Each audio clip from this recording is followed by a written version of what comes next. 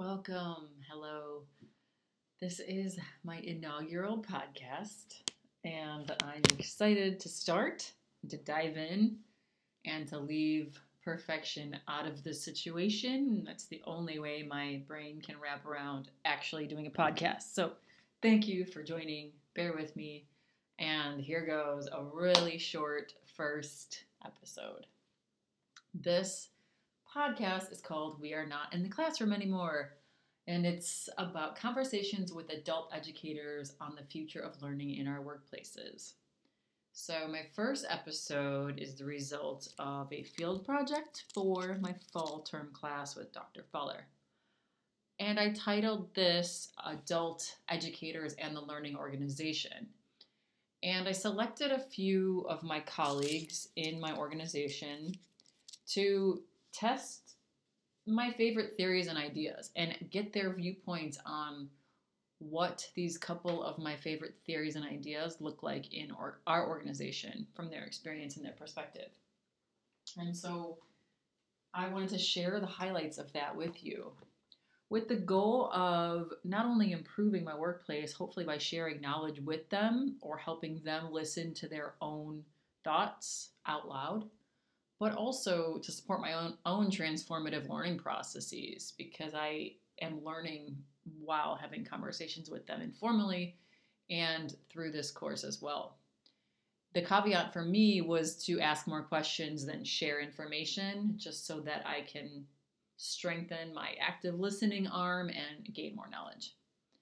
So the first thing I did was I shared information on what is a learning organization and what is not a learning organization. And I used Dr. Marsick's article called The Learning Organization, an Integrated Vision for HRD that she published in Human Resource Development Quarterly. I found a lot of good information there to share. I talked about how organizations learn behaviorally over time and that some block learning. I talked about how organizations have a collective memory and that it's becoming increasingly more important as we dive deeper and deeper into a knowledge-intensive era. And that with this changing times, there's a couple key points that we think about, including number one, people hold jobs for shorter periods of time, and they no longer work for the same organization for their entire career. Number two, employees are using communication and technology in very different ways at an increasing rate. So telecommuting, communicating regularly, virtually with those around the world. And third and finally, our knowledge bases are outgrowing themselves in extremely short time frames. So people are finding their expertise rapidly challenged, and I think that's really interesting. So a learning organization has some key components, and I shared the handful of those, including continuous learning happens at the systems level, that knowledge is created and shared, that thinking capacity is at the systemic level, and employees are asked to think systemically to see linkages and feedback loops across divisions or across silos. Fourth, that there's greater participation and accountability by a larger percentage of employees. And lastly, that the culture and structure is surrounded around rapid communication and learning, and that learning is rewarded through various systems. So I shared all of that as a basis, and then I asked for thoughts on whether ours is a learning organization. And the interesting information that I got was, in a way, yes, but at the same time, it's really tough because we are in a hierarchical organization, and sometimes a hierarchy in itself can impede learning. We also couple that with being in a highly technical field. Highly technical fields often have perfectionist tendencies, and then there's every quote you can think of about perfection being the enemy of good, or perfection being the enemy of progress. So this lends itself to a tendency for micromanagement, all of which dampens the spirit. And so I found that my interviewees found it hard to really say that we're a straight learning organization. I think we have impediments that need to be considered and potentially improved upon. So when asked if they believe that learning happens organically here, the resounding answer was yes, that it does, and that And yes, that organic informal learning is supported. We have a couple parameters in place, like no meeting zones, things like that, where it's pervasively known that during these times you can finish your own work products, you can work on your own professional development or learning and development, and it's pervasive. So in this environment, I think I say that because the information I gathered is that it's really helpful to have guardrails. So checkpoints, accountability, norms and behaviors so that no one is an outlier in spending this time away from their technical work products or in team meetings or gatherings and on learning and development. So another question on this subject was, how does formal learning play into the ability to gain momentum? And the answer that I saw was it doesn't really so much, that people look at requirements in adult education a little bit with a negative lens. And so people don't necessarily want entirely too much formality. A little bit is good as long as it's impactful. And by a little bit, I was apprised that about 30% is good. Also that, interestingly, it comes into play when you are at a higher level, more experienced, and you have to achieve that next level of knowledge. Formal learning comes into play in those areas a lot. And now into my favorite couple nuggets. So my favorite couple nuggets from my fall term with Dr. Fowler are the ideas of unlearning, the ideas of self-reflection, and the idea of mistakes, and connected to mistakes, the idea of a permission slip. So when it comes to unlearning, I asked the question, do you think that our workplace supports it? And does it have a place here? And the answer was resoundingly not so much in that capacity. And it's really interesting because it's hard when people are so valued and promoted based on their technical and hard skill knowledge, both professionally and educationally.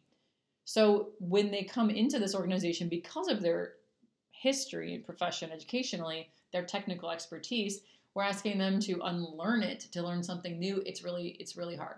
Couple that with the idea that we're also in an organization that holds on really tight to what we've known and what we've always done, and it's really hard to let things go.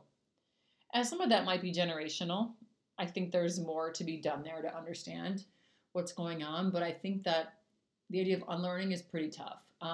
We have some thoughts about that I'll share later on in this and in my takeaways. So in the next point on self-reflection, so I shared the quote that when people are successful, they seldom look further into the links between actions and outcomes. The feedback they receive suggests they acted appropriately. However, when results are not anticipated, then people are more likely to reflect on the causes of their errors. I also shared the Harvard Business Review 4-part Army example where in the Army, no matter what experience has occurred, they go through this 4-part questioning series, including what was the objective, what actually happened, why was there a gap, if there was, and then the 4th part, what should we sustain and what should we sunset of this gap? So I asked how we could use that. And again, the answer that I got was that this is not necessarily a strong space for self-reflection. There's other ways we can do it. We can talk about an after-action review. We can do the 3 up, 3 down. So what are 3 things that went well? What are 3 things that didn't? But there's nothing that we critically and consistently use. I think that a great question was, what we do need to do is find a common language. And so if we're able to do that, I think that we can move more in this direction. And I have some thoughts on that I'll share in the takeaways. And then the third big nugget that I love is a permission slip. The idea of mistakes, and then also connected to that, the idea of a permission slip. So my question was, is this a safe place to ask, to make mistakes? I shared the idea of a culture of mistakes, referencing Harvard Business Review's study of Children's Hospital in Minnesota.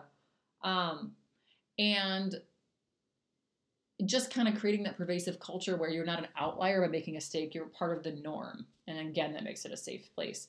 So the answer that I got was that it's not super tolerable in a federal context, in a very classical technical context. And that's because I guess there's a stigma, there's a perception that we can't really use a buzzword or have a brand that includes the word mistakes, whether even it be informal. It's just a little bit more unrealistic in our workplace, according to my interviewees. Nonetheless, it's important that through mistakes, you get to see what works, you get to try things out. So again, I talked about this with Dr. Fowler and also Wu Hong, and the idea is that we have to just really change the termination. The terminology, not the termination. From mistakes to smart risks or incubated ideas, and then also this is where the permission slip comes in. So the idea of if you had a permission slip to do anything, what would it be? So that kind of gives us a safe space as well. So I think that it was a really great conversation, and from that I have some super good takeaways. It really stuck out to me that the biggest takeaway, the thing that stuck out the most, is that I really sat and had to think about perception is everything. I've learned this for the 100th, millionth, 1000th time, that how you portray something is really how it's perceived by your audience, and that's paramount. So we always have to think about the audience, the message, and the delivery, those three aspects. And if one shifts, we have to shift the other two. And that's important in any communication, in any learning and development opportunity or event. And so my top three thoughts had to be a little bit softened. So the idea of unlearning has to be thought of more as like a blank slate, or clearing your mind. The idea of like self-reflection, or Lord forbid I use the word meditation, has to be thought of as maybe taking a pause. And then a culture of mistakes, I've really thought of a lot of options here, but I ended up with using the word test. I think test can be fun, it can be light. I think technical people tend to like that word a little bit better because it is a technical word. So what I really came back to was creating a very simple flow of the idea of pausing, clearing the slate, clearing the mind, and then testing things out. So pause, clear, test. That's what I came to. It may change, but for now, that's what I wanted to share. This was a great first opportunity to set the stage, have an inaugural podcast, and I appreciate you learning. I'm really grateful. And here's to more. Thanks.